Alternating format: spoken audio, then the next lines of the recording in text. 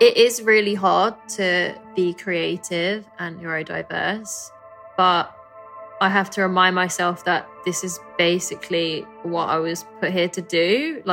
So you have to have the drive to basically give yourself an ultimatum of this is it. This is what I'm going to be.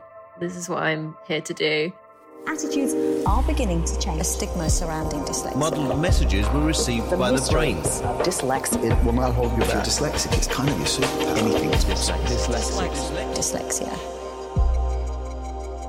Hello, we are Move Beyond Words and welcome back to another episode of our podcast sponsored by Arts Council England. I'm Elizabeth Riffian. And I'm Charlotte Edmonds.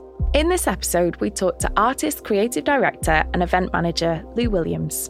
Unlike many of our other guests, Lou isn't dyslexic, but autistic and has ADHD, which are more often than not connected to dyslexia. Today, we discuss Lou's experience as a queer working class artist, how their neurodivergent tendencies have influenced their work, and what prompted Lou to create the Girls Zine, bringing different communities together. Welcome, Lou, to the Move Beyond Words podcast.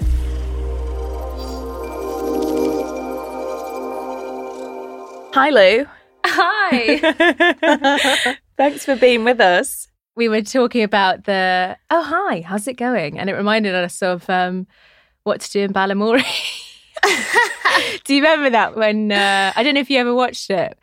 What's a story in Balamory? Wouldn't you like to know? Yeah, I'd like to know about this story. No, I don't. We've already gone off topic. I mean, this is perfectly dyslexic and a great way for us to start in all different directions. Yeah, I'm right, let's just start with the podcast recording with a rendition of the Mice's tune from Bagpuss. Yeah, that's the ADHD is kicking in. Cue track. I was going to ask, what motivated you to follow a career in the arts? And now I know it's Bagpuss, right? Yeah, it's the tiny animatronic mice that I've wanted to be able to build. But yeah, what did motivate you, to start a career in the arts other than these wonderful references? Yeah, basically struggling to do anything else. So I've always made art, always loved making it. And art is something where you can pursue different interests. So yeah, I'm really interested in history or kind of counterculture, and then I could just zone in on that one thing and make art about it essentially, or make commentary. And I'm also interested in philosophy, so thinking about the world we're in, responding to what's going on socially, social politics, and you can do all of that through art. I always say, the artist is actually 50 jobs rolled into one. Yeah. And I did try interior design at one point, and at St. Martin's when I was on foundation, and decided to design a crystal wall that then grew. I was hoping it would grow and move. And they were like, let's pop you on the fine art course. I don't think you're... Oh my God. Yeah, your mind is cut out for design. That sounds sick. I know, right? I was like, I need to be an interior designer. But yeah, they were like, that's kind of more conceptual. So I ended up going down the fine art route. And I'm happy I did. It makes a lot of sense for me and my brain. Speaking of your brain, the wonderful brain you have, unlike our other guests, you are not dyslexic or not diagnosed to be dyslexic, but you do or you are impacted by ADHD and autism. Yeah. So this is it's a new thing for me. It's a new thing for you? Fairly new, 3 years. Oh, wow. So could you tell us a little bit more about how you became aware of your ADHD and autism?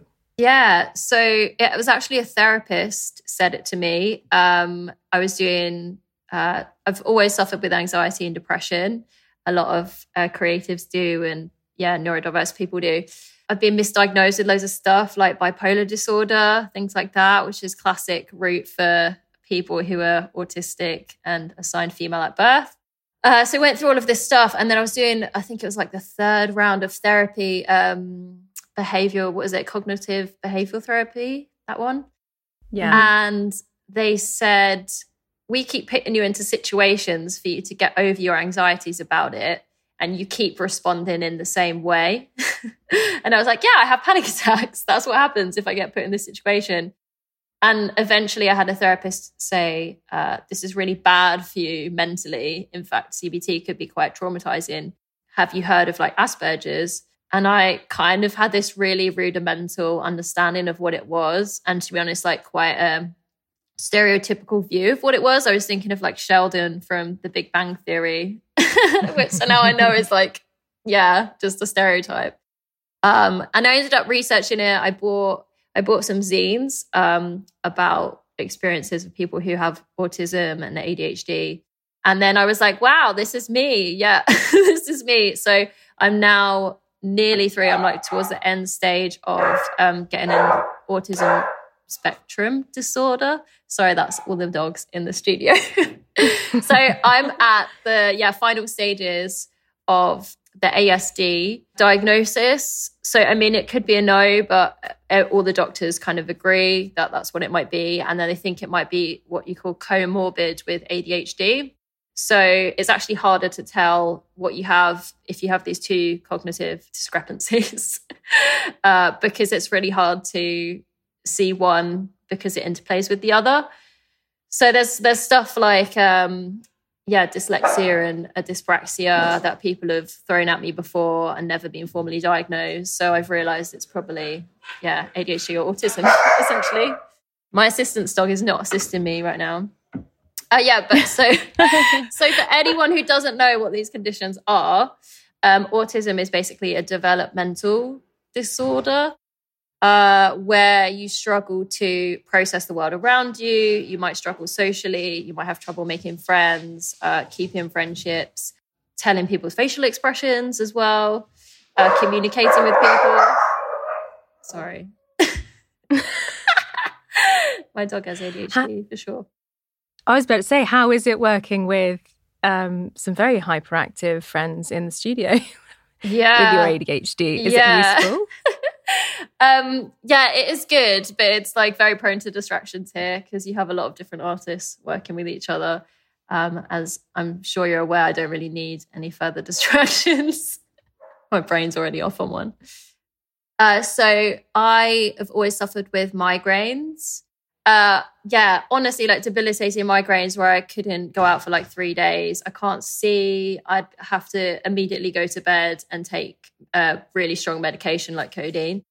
And then I was reading a zine called Existing Autistic by an artist called Megan Rhiannon. And she says in it, she suffered with these intense migraines. She also was diagnosed with anxiety and depression. And was also, people were suggesting like bipolar, when actually these mood changes were a result of being really exhausted from living in a neurotypical society and not having kind of an outlet to express yourself. So which leads to things like meltdowns, which can be mistaken for panic attacks. And it's basically your brain struggling to, exist in this world, which it definitely isn't built for us. So I was reading that zine, and then with the CBT stuff, which wasn't really working, like I'm very open to it. I was like, I really want to get better mental health, but it just wasn't happening for me. I'd go into restaurants and I'd get really overwhelmed with the smells in there, especially if there's lots of different people talking at the same time. I ended up once, I think my moment where the switch flicked, is that the flick switch? No, the switch flicked. I was at this restaurant and I was having a great time. I was with my best friend and my partner, but it was really smoky in there and they made a lot of meats in there, so really strong smells, lots of different conversations, very intimate. I felt myself panicking. I was like, I'm going to have a panic attack. Like, what? Why? Like, I'm meant to be having a nice time here. And I ended up having to go outside and throw up in the street because I was overwhelmed and worked up.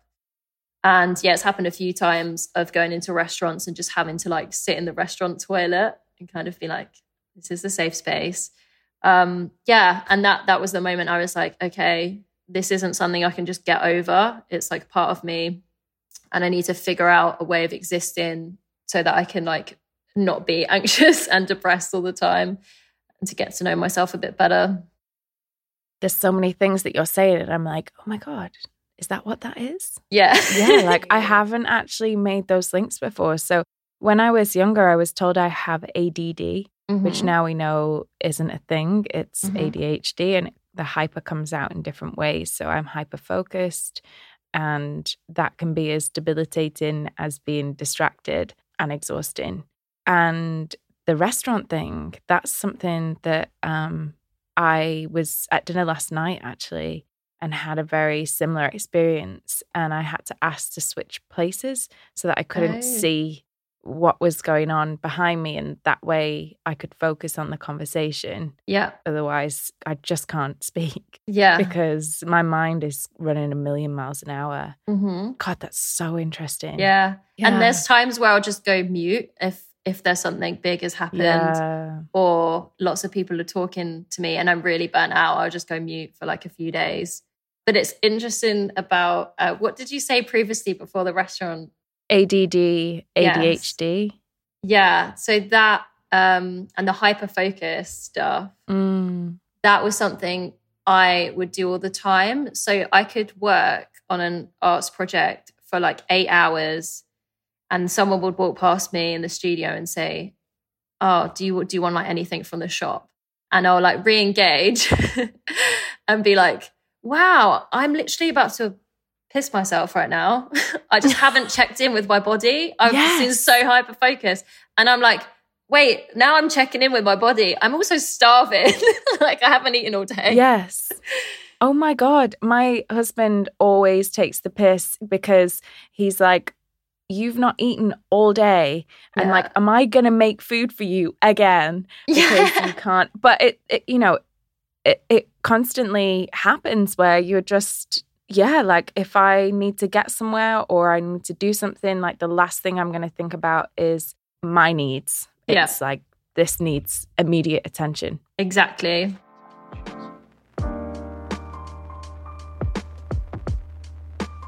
Lou, as well, I think you've explained it so wonderfully in a really like visual sense and describing the actual experiences and scenarios because they are really intense environments. But you want to create a safe space for yourself. What kind of things have you put in place to achieve that? Yeah, so it sounds quite extreme to some people, but I have actually got an assistance dog. Oh, wow. Yeah.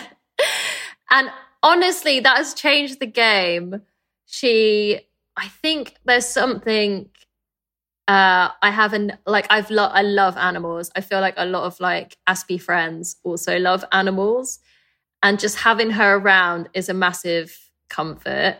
So she's trained so she can go in restaurants, completely fine. She's really small, just fits under the table. Even though that's like a major shift, like having a dog with me all the time. She also does things like pressure therapy. So I've had 2 meltdowns since I've had her in 2 years, which is massive progress for me. Yeah. And I don't think I've had a panic attack at all, or like an anxiety attack at all. So she does pressure therapy for me, where she just kind of puts her paws on me and lies down because she's quite weighty. And then she also gets medication as well. So if I do have a migraine, because I haven't worked out a way to stop those happening, she can alert me to it in advance so I can take some medication so that it doesn't come on as bad. Oh my God. Yeah, and she'll get it from my bag if I have kind of flashing lights and can't see where I am. Yeah, she's great. So wow. Assistance dogs, they're really misunderstood. People think that you just have to have a guide dog or you have to be deaf or something. But as long as they perform 3 tasks that improve your life significantly and give you a better experience of living, and they're also public access trained, then qualified as an assistance dog. There's no like legal thing. Oh my God, I never knew that. And do they help, like if you're in that hyper-focused state, do they remind you to come out of it, to eat and go to the toilet? You know what she started doing is to tap me if I've like picked up my laptop after about 7 or 8 in the evening. I'll just get a bit of work done. And she's like, No, we're playing now. We're playing. I don't know if that's just her like being bored, but if I pick my laptop after like dinner time, she won't let me work on it. She'll just sit on the laptop. Maybe I know what to get each other for our birthdays. Yeah. Oh my God. You know what's helpful as well is I struggle to get outside. Like I always take her for a walk in the morning. I have to feed her. So while I'm prepping her food, I get breakfast for myself. So I always definitely have at least breakfast and dinner if I'm on my own. My partner's not there to remind me because I need to feed her. So weirdly, like just having a dog as well has really helped in that regard, not just like the assistance training. Yeah. Big fan. And when you say Aspie dogs, what does that mean? In the autism community, a lot of people would describe each other as Aspies, which is just like a cute term for other people with neurological disorders. And there is such a stigma, as there are with many neurodivergent tendencies.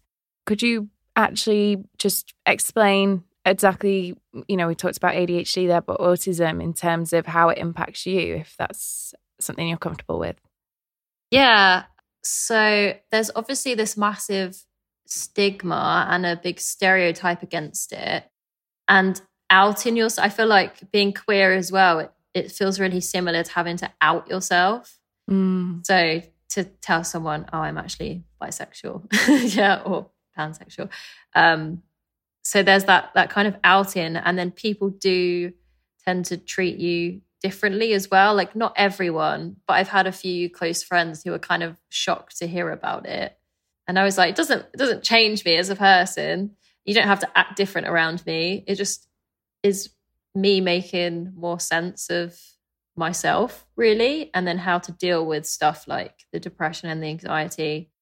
And they're so interwoven, aren't they? That it's a really difficult question. And I find it quite difficult to answer because, one, I'm still really understanding what's going on for me. And it's difficult to then box something that is just in your own head. And I think everyone's experience of autism, ADHD, dyslexia, all these different, I would say, characteristics, although we call them, they're a disability, but they're so much a part of me that there is no me and it. It's, exactly.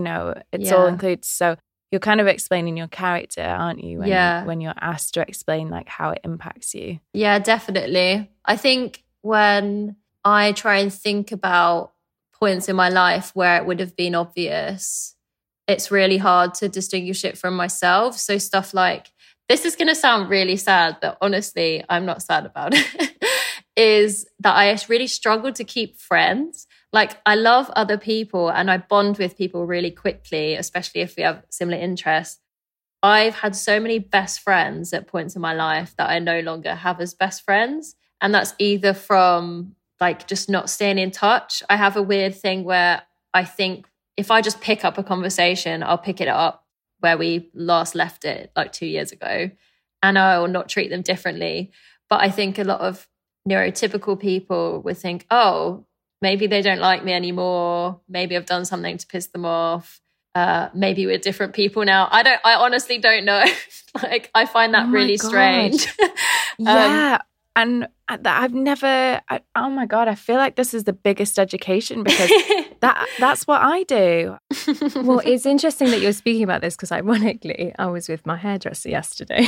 Yeah. And when you're at your hairdresser's, you have all these different conversations. And she was speaking to me about her housemate who is autistic. And she was talking about her relationship with her and struggling.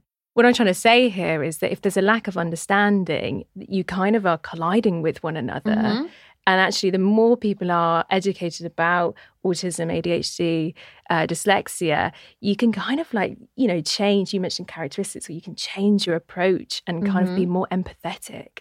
I can imagine her finding it difficult to live with someone who's autistic because, I mean, a lot of us like routine and things a certain way. And can be seen as difficult as well sometimes, but these are just massive stereotypes. But if you understand that that's going to keep us mentally stable and that's like a comfort blanket for us to exist, then people, it's all about empathy, really, as you were saying. It's weird you say that. My mum came over for Christmas Eve and she came an hour earlier than she said she would. And she was like, hey, I'm just on the train. I'm going to be there an hour early. And I went, what? What do you mean? We said we were going to meet at this time. And it completely disrupted my order of my day. And it's such a simple thing. Like, why would you get stressed over that? But there's something about routine for, I think, people who are neurodivergent. And if you disrupt that, it's really stressful. It's very stressful. If I don't get I take my dog down to the beach and I get a coffee and croissant, and then over New Year's it was obviously closed. People don't want to work in a coffee shop on New Year's, and I was like, what am I going to do? My coffee I make is crap, so I don't want to drink that.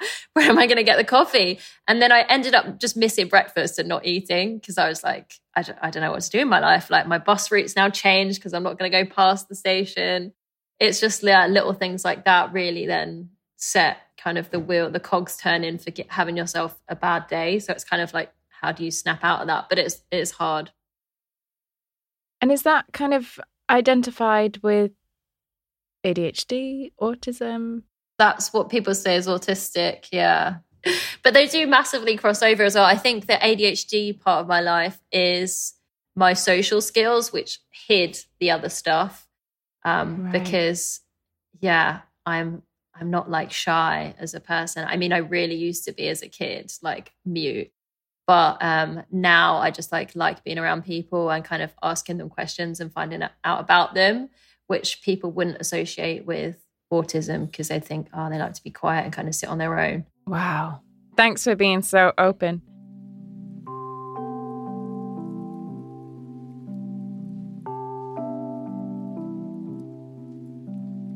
I was just going to ask, like, have you noticed the crossovers of like the neurodivergent character traits and experiences in the art and queer communities that you're a part of? Is there more people who are neurodivergent in those spaces, do you notice? Yeah, I think there's people in those spaces that don't care about what other people think, which is quite a neurodivergent trait, I'd say. So just for example, I would dress in head to toe orange and pink because why wouldn't you? It's an amazing colour combination.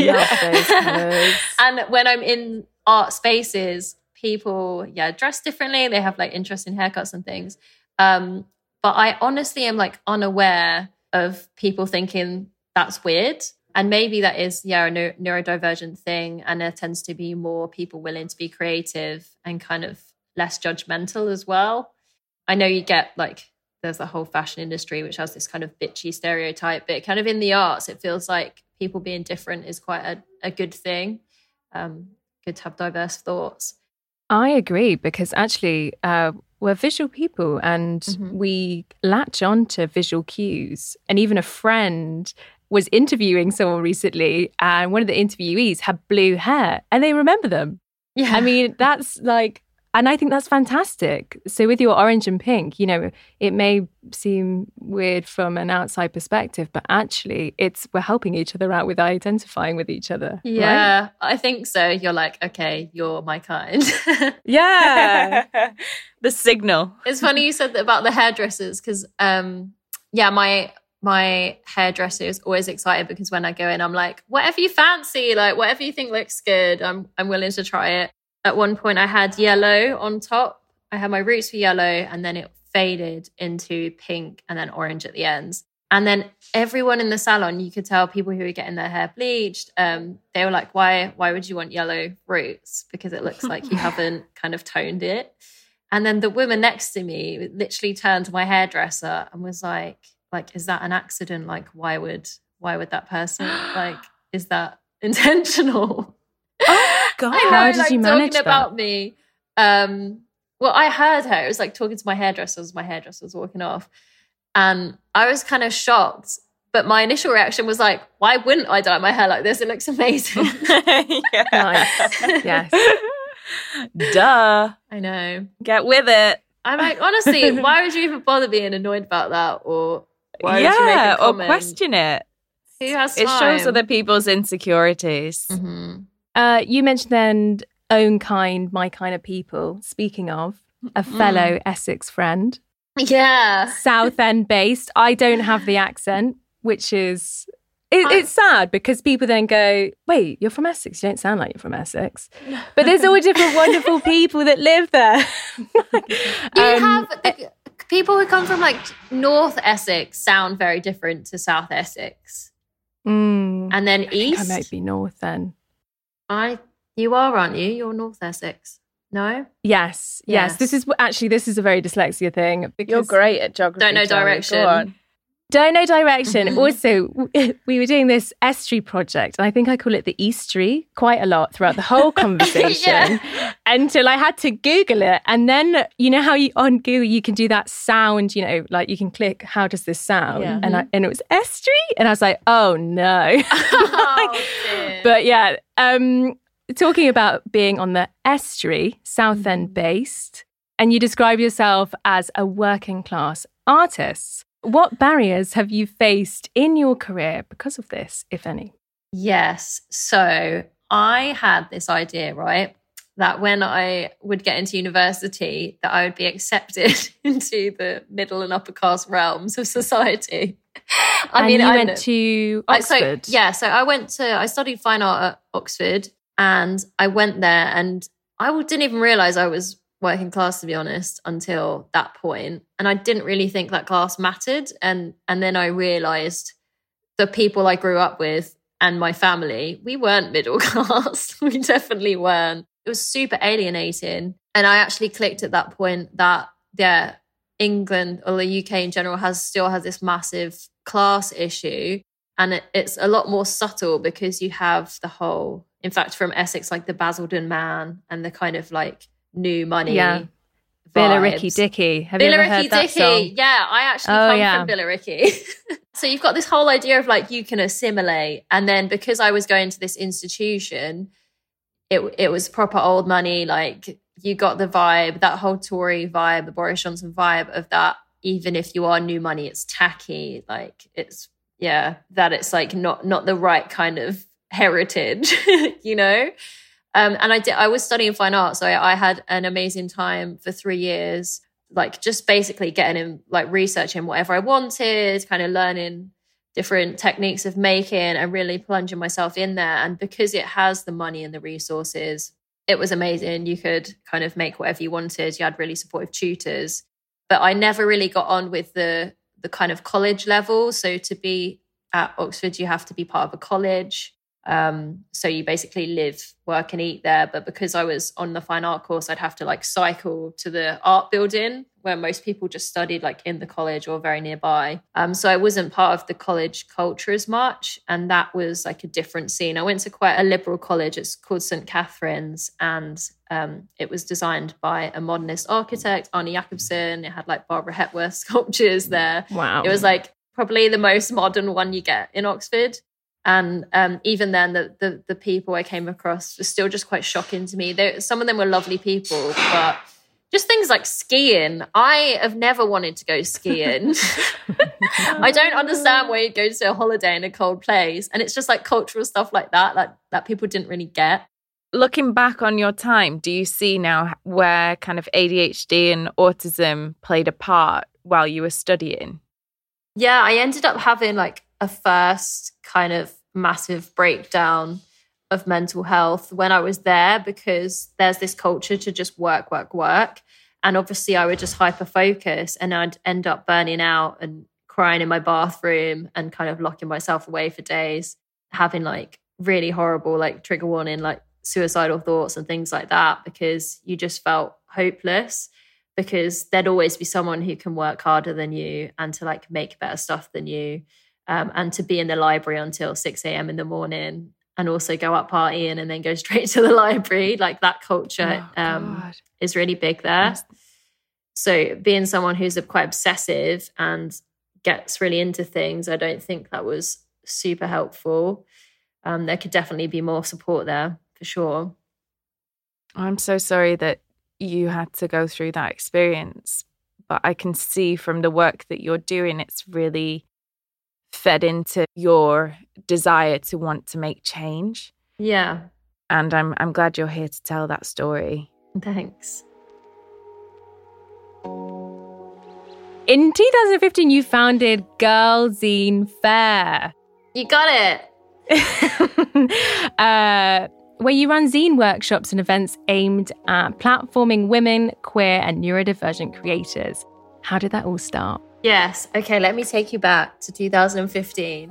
I was a mouthy feminist and I got involved with a collective called Country Living, spelt with a U and without the O.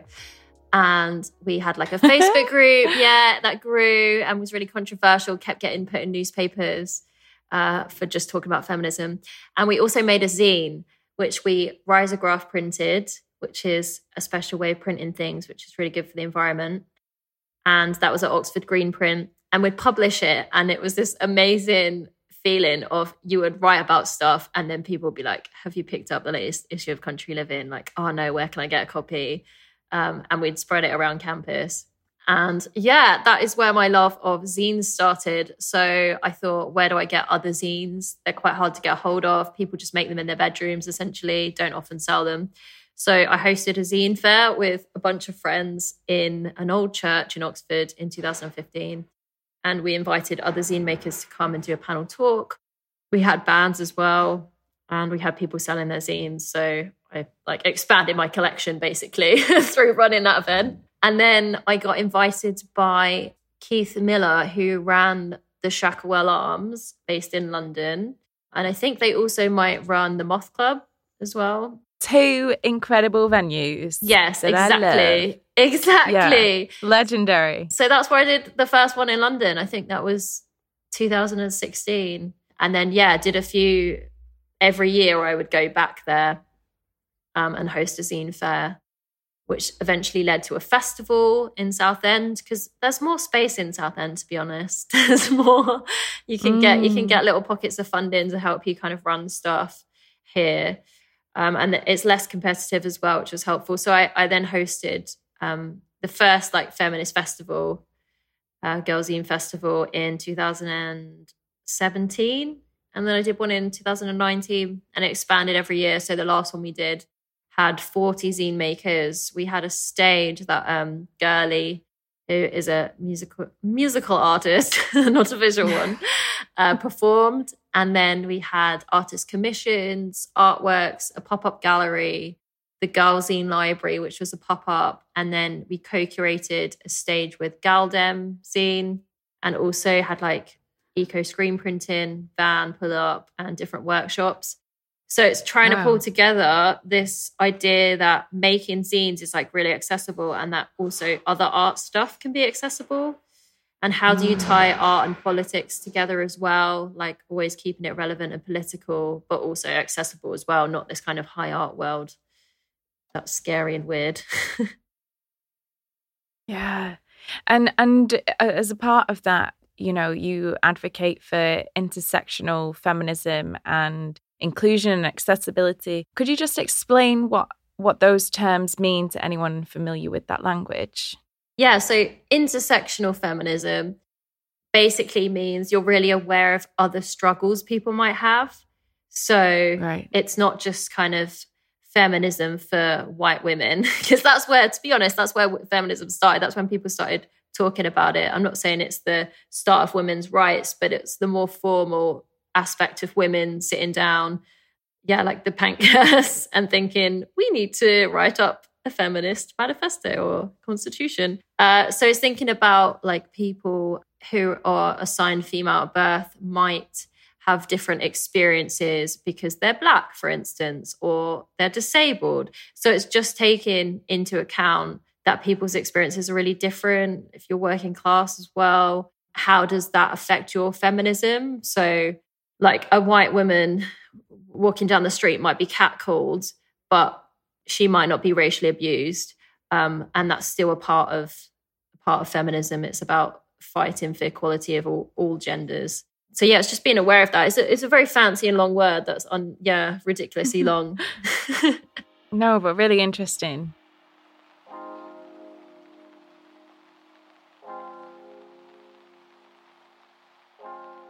I've been speaking with my friends recently about the impact of therapy. And you mentioned that at the beginning. And just before we move on, maybe just unpack that a little bit, because it's a bit of a to-do subject. I feel people don't disclose if they have therapy, but I think especially you mentioned people who are neurodivergent are, suffer with depression a lot. So, how has that impacted you? Yeah, I think everyone should get therapy. Like, if you think you don't need therapy, then you have not examined yourself enough. We live in like a really complex and challenging world that I don't think is made for people to really like enjoy themselves and also have a nice time. Like, essentially, we're all workers and we are part of a system that needs us to make profit in order to just like survive. So that isn't a great way of existing as a human who should be running around and like eating berries and playing. So I think that therapy is really helpful for everyone to kind of unpack, like trauma, and also to know yourself a bit better. In terms of like neurodiverse therapy, it's really important that you do pursue a diagnosis. Like I'm still in the process of, because it does really affect the way you're kind of handled through these systems. And yeah, I don't think therapy is taboo at all, but that might be because I'm autistic. That I don't understand that it's a taboo. So I'll happily talk about money as well. I don't kind of pick up on the vibe of socially awkward things. I think it's great to be really open and just be honest with each other. Not to like gatekeep. No, not too. This is refreshing. Crazy. Yeah, it's really refreshing, and also just like an education, as I keep saying. But I'm kind of having these like light bulb moments over here. Yeah. Well, that's great, because then you can go away and research and kind of talk to therapists as well. Yeah. And also then you'll be part of a very loving and like generous community as well. Like I feel like the neurodivergent community is making the world a better place, essentially. Just the way we think and like handle other things, and it's all centered around empathy, which is something I definitely change in the world, to have more empathy. If you could wave a magic wand in society, what would you change? Yeah, I definitely like society to be more empathetic and for people to not be so worried about working together collaboratively. So capitalism is obviously an ideology, just like feminism is. It helps people kind of function. But what I'm very anti is the idea of individualism, because I mean, the reason why our planet is so ruined is because we have this idea of the individual as a consumer. Like I go into a cafe, I'm paying for a service, so you have to be nice to me. Like I'm eating a packet of crisps and I'm going to throw it on the floor because it's just one person throwing rubbish on the floor. It's just one person like polluting the sea. And that's because it's ingrained in us to think for ourselves, like to prioritize ourselves. And I think that does come from capitalism. And the more you kind of consider the impact of your actions on others and how you can work together, I think, society would be so much better, like when people work together. And people who hoard wealth and they have so much power, because obviously capital equals power in our world. I just really wonder what the world would look like when it's people coming together have power. So when you are 10,000 people protesting, like that should look like a lot of power. But really sadly in our society, it doesn't. It looks like someone who's very rich and easily educated at number 10 has power. So I'd be interested to see what the world would look like if our perspective shifted. I mean, Lou, you've got so many qualities, and I can see it in your work and your advocacy and passion and empathy levels. You know, you have so many qualities. But if you were to kind of pinpoint one that has empowered you to be who you are today, what would that be? Yeah, that's a big one, isn't it? Just a slight question, just a little nudging question. Okay, I think curiosity. Like, I always want to know. I want to know what would happen if we collaborated together. I want to learn stuff all the time. Too many people think that I come across it in the art world a lot when I'm running workshops. They're like, I can't draw, I can't make. But like, what if you did? And what if it was silly? And what if that was fine? Like, that drive to be curious and just try things out, I think is really helpful. Because I didn't imagine I would do a fine art degree and then end up running events or publishing, really. But it's because I wanted to try it out. So yeah, maybe curiosity. Actually, I had a question for you about dance, because thinking about collaboration and working together, I was watching the new Will Smith documentary where he's talking about swarms and how, like, the animals with their antlers, they're kind of... I'm going to say deers, but no. Yeah, kind of like buffalo type things. Buffalo. Maybe they're... Rhinos? Yeah, I think it's like buffalo vibes. They go on a massive migration every year. And he was also talking about kind of like birds when they fly together in these swarms, and how essentially they have like this feeling between each other. They don't communicate it verbally like we would. They just communicate through their body movements, and they make these massive, really like life-threatening decisions, like, are we going to cross a river and there's alligators in it? And they do it instantaneously because they're moving together. And I was wondering, do you think humans have that at all? And like, what would that look like if we were more open to being receptive to people's kind of body movements and working in that way? Well, just to jump in there, I think you're asking that question because you have it.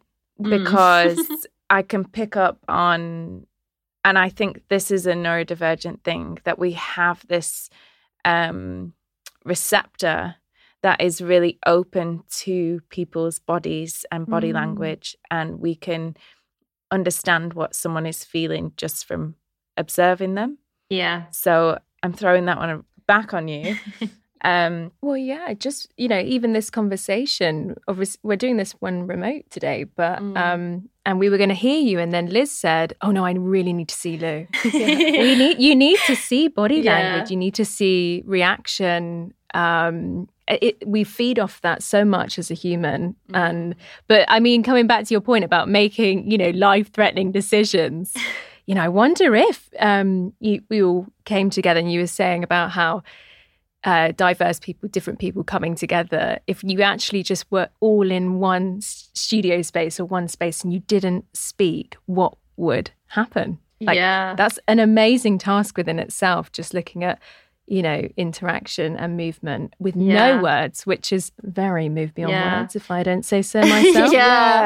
Because I do think when we have scary situations, everyone kind of gets into this mentality of like, protect yourself. And like, it's about me. And then everyone runs around and like swarms or falls over each other.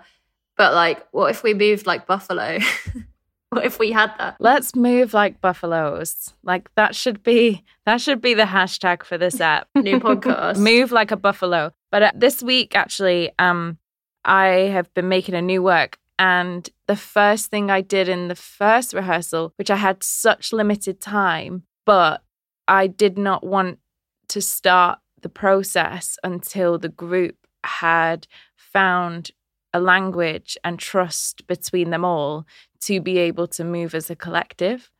Because if that didn't occur early on, I wouldn't be able to put them in those scary situations and push them as hard as I wanted to push them unless they had found their language. So it's something that I do think about a lot, and that practice of finding a flow within a group and finding your language.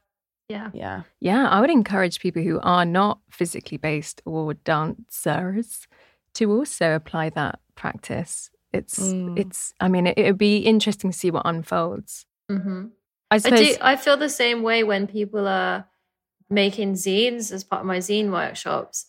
you'll get into this flow state where you're just making and you're cutting out things. And there'll be certain conversations that come up, but it's just like being together and creating. It feels like we're witches around a cauldron or something. Like something's brewing there. Great. There's like this feeling, but I can never describe it. But everyone who comes along then leaves and is like, feels really empowered from it and feels like they've got this sense of solidarity with the group. I think it makes you a really good kind of artist and social practitioner and like workshop host is to be really aware of people's different needs and making them feel safe in a space. So you have to react really fast because people are coming into the space from really different experiences and different kind of like emotional levels. So being really honest and kind of saying, hey, I am neurodiverse, I have these kind of issues, but other people kind of like relax and they're like, okay, I can be weird in this space. I think that's always really helpful. There's loads of times I've come up against problems as well. I think the funniest story of having an issue was I was at an event and I had my assistant's dog with me. And then I had people come up to Polly and say, oh, can I pet her, blah, blah, blah. This old couple, actually.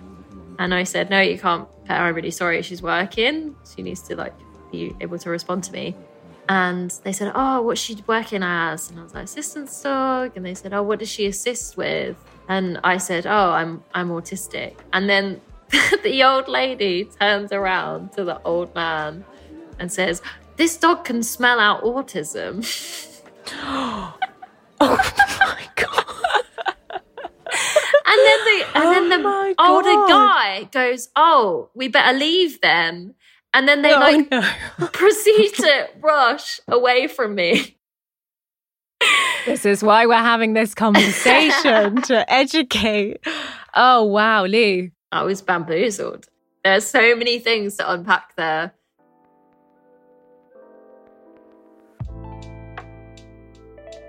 You've shared so much, but what advice would you give to young buffaloes, aka young creatives, going through systemic challenges? So it is really hard to be creative and neurodiverse and I come from a family where no one went to university and everyone kind of did manual jobs. So taking the route I did was quite scary, but I have to remind myself that this is basically what I was put here to do. Like, I am really good at being creative and working with other people and thinking of new ideas. So you have to have the drive to basically give yourself an ultimatum of like, this is it. Like, this is like what I'm going to be. This is what I'm here to do. So if you do want to work in the arts and you do love it, I think maybe, just like keep pursuing it, because it sounds really bad, but I actually think the most successful artists are the ones that are still standing. And a lot of successful artists are, in their 80s, like Louise Bourgeois was like 80 when she had her first show. So just like stay in your lane, keep your head down, and like you're good at it. So keep on, because it will pay off at some point. Like things will start to roll together. And I noticed that through doing the zine stuff and collaborating with people more. The more you collaborate, the more other people want to work with you because they've seen your work through someone else. So there's that whole ideology of artist genius, like you sit in your studio, just make work, someone might come and give you a show. That's like not the case anymore. I really think it's about working with other people and trying to make stuff happen together. 100%. And it's so much more fulfilling. Yeah.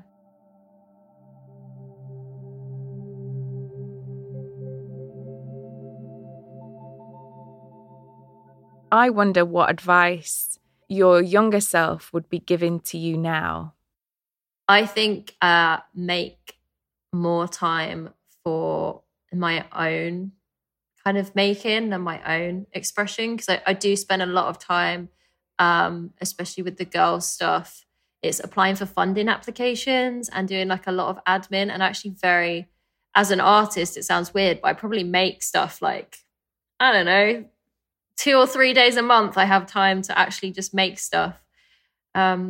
So yeah, to prioritize making, I think, because as I was younger, I guess it's the luxury of time as well. You don't have to like pay your bills, but I had a lot more making time, and also time to be bored. Like I don't really have any time to be bored. That's a good one. Yeah.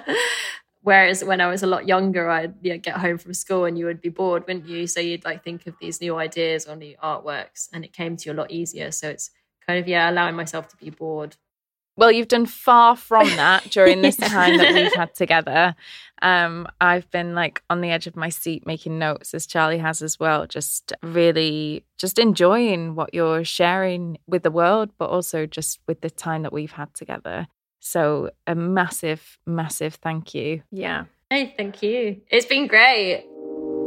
Thanks for joining us on this episode of Move Beyond Words podcast. For more information about this episode, please check out the links in the show notes or visit our website at movebeyondwords.co.uk. If you're enjoying the show, please consider supporting us on Patreon. From as little as £1, the price of 7 bananas from Tesco's, you can join our network on Instagram, enjoy access to behind-the-scenes content, and receive a Move Beyond Words welcome pack. To become a patron, please head over to patreon.com/movebeyondwords or follow the link in the show notes. This podcast was produced by the Move Beyond Words team, Elizabeth Arifian, myself, Charlotte Edmonds, and Chris Bristow. It was recorded in Serendipity Studios, London, with graphic design by Alex Colhan and sound design and music by Chris Bristow and Tom Parker.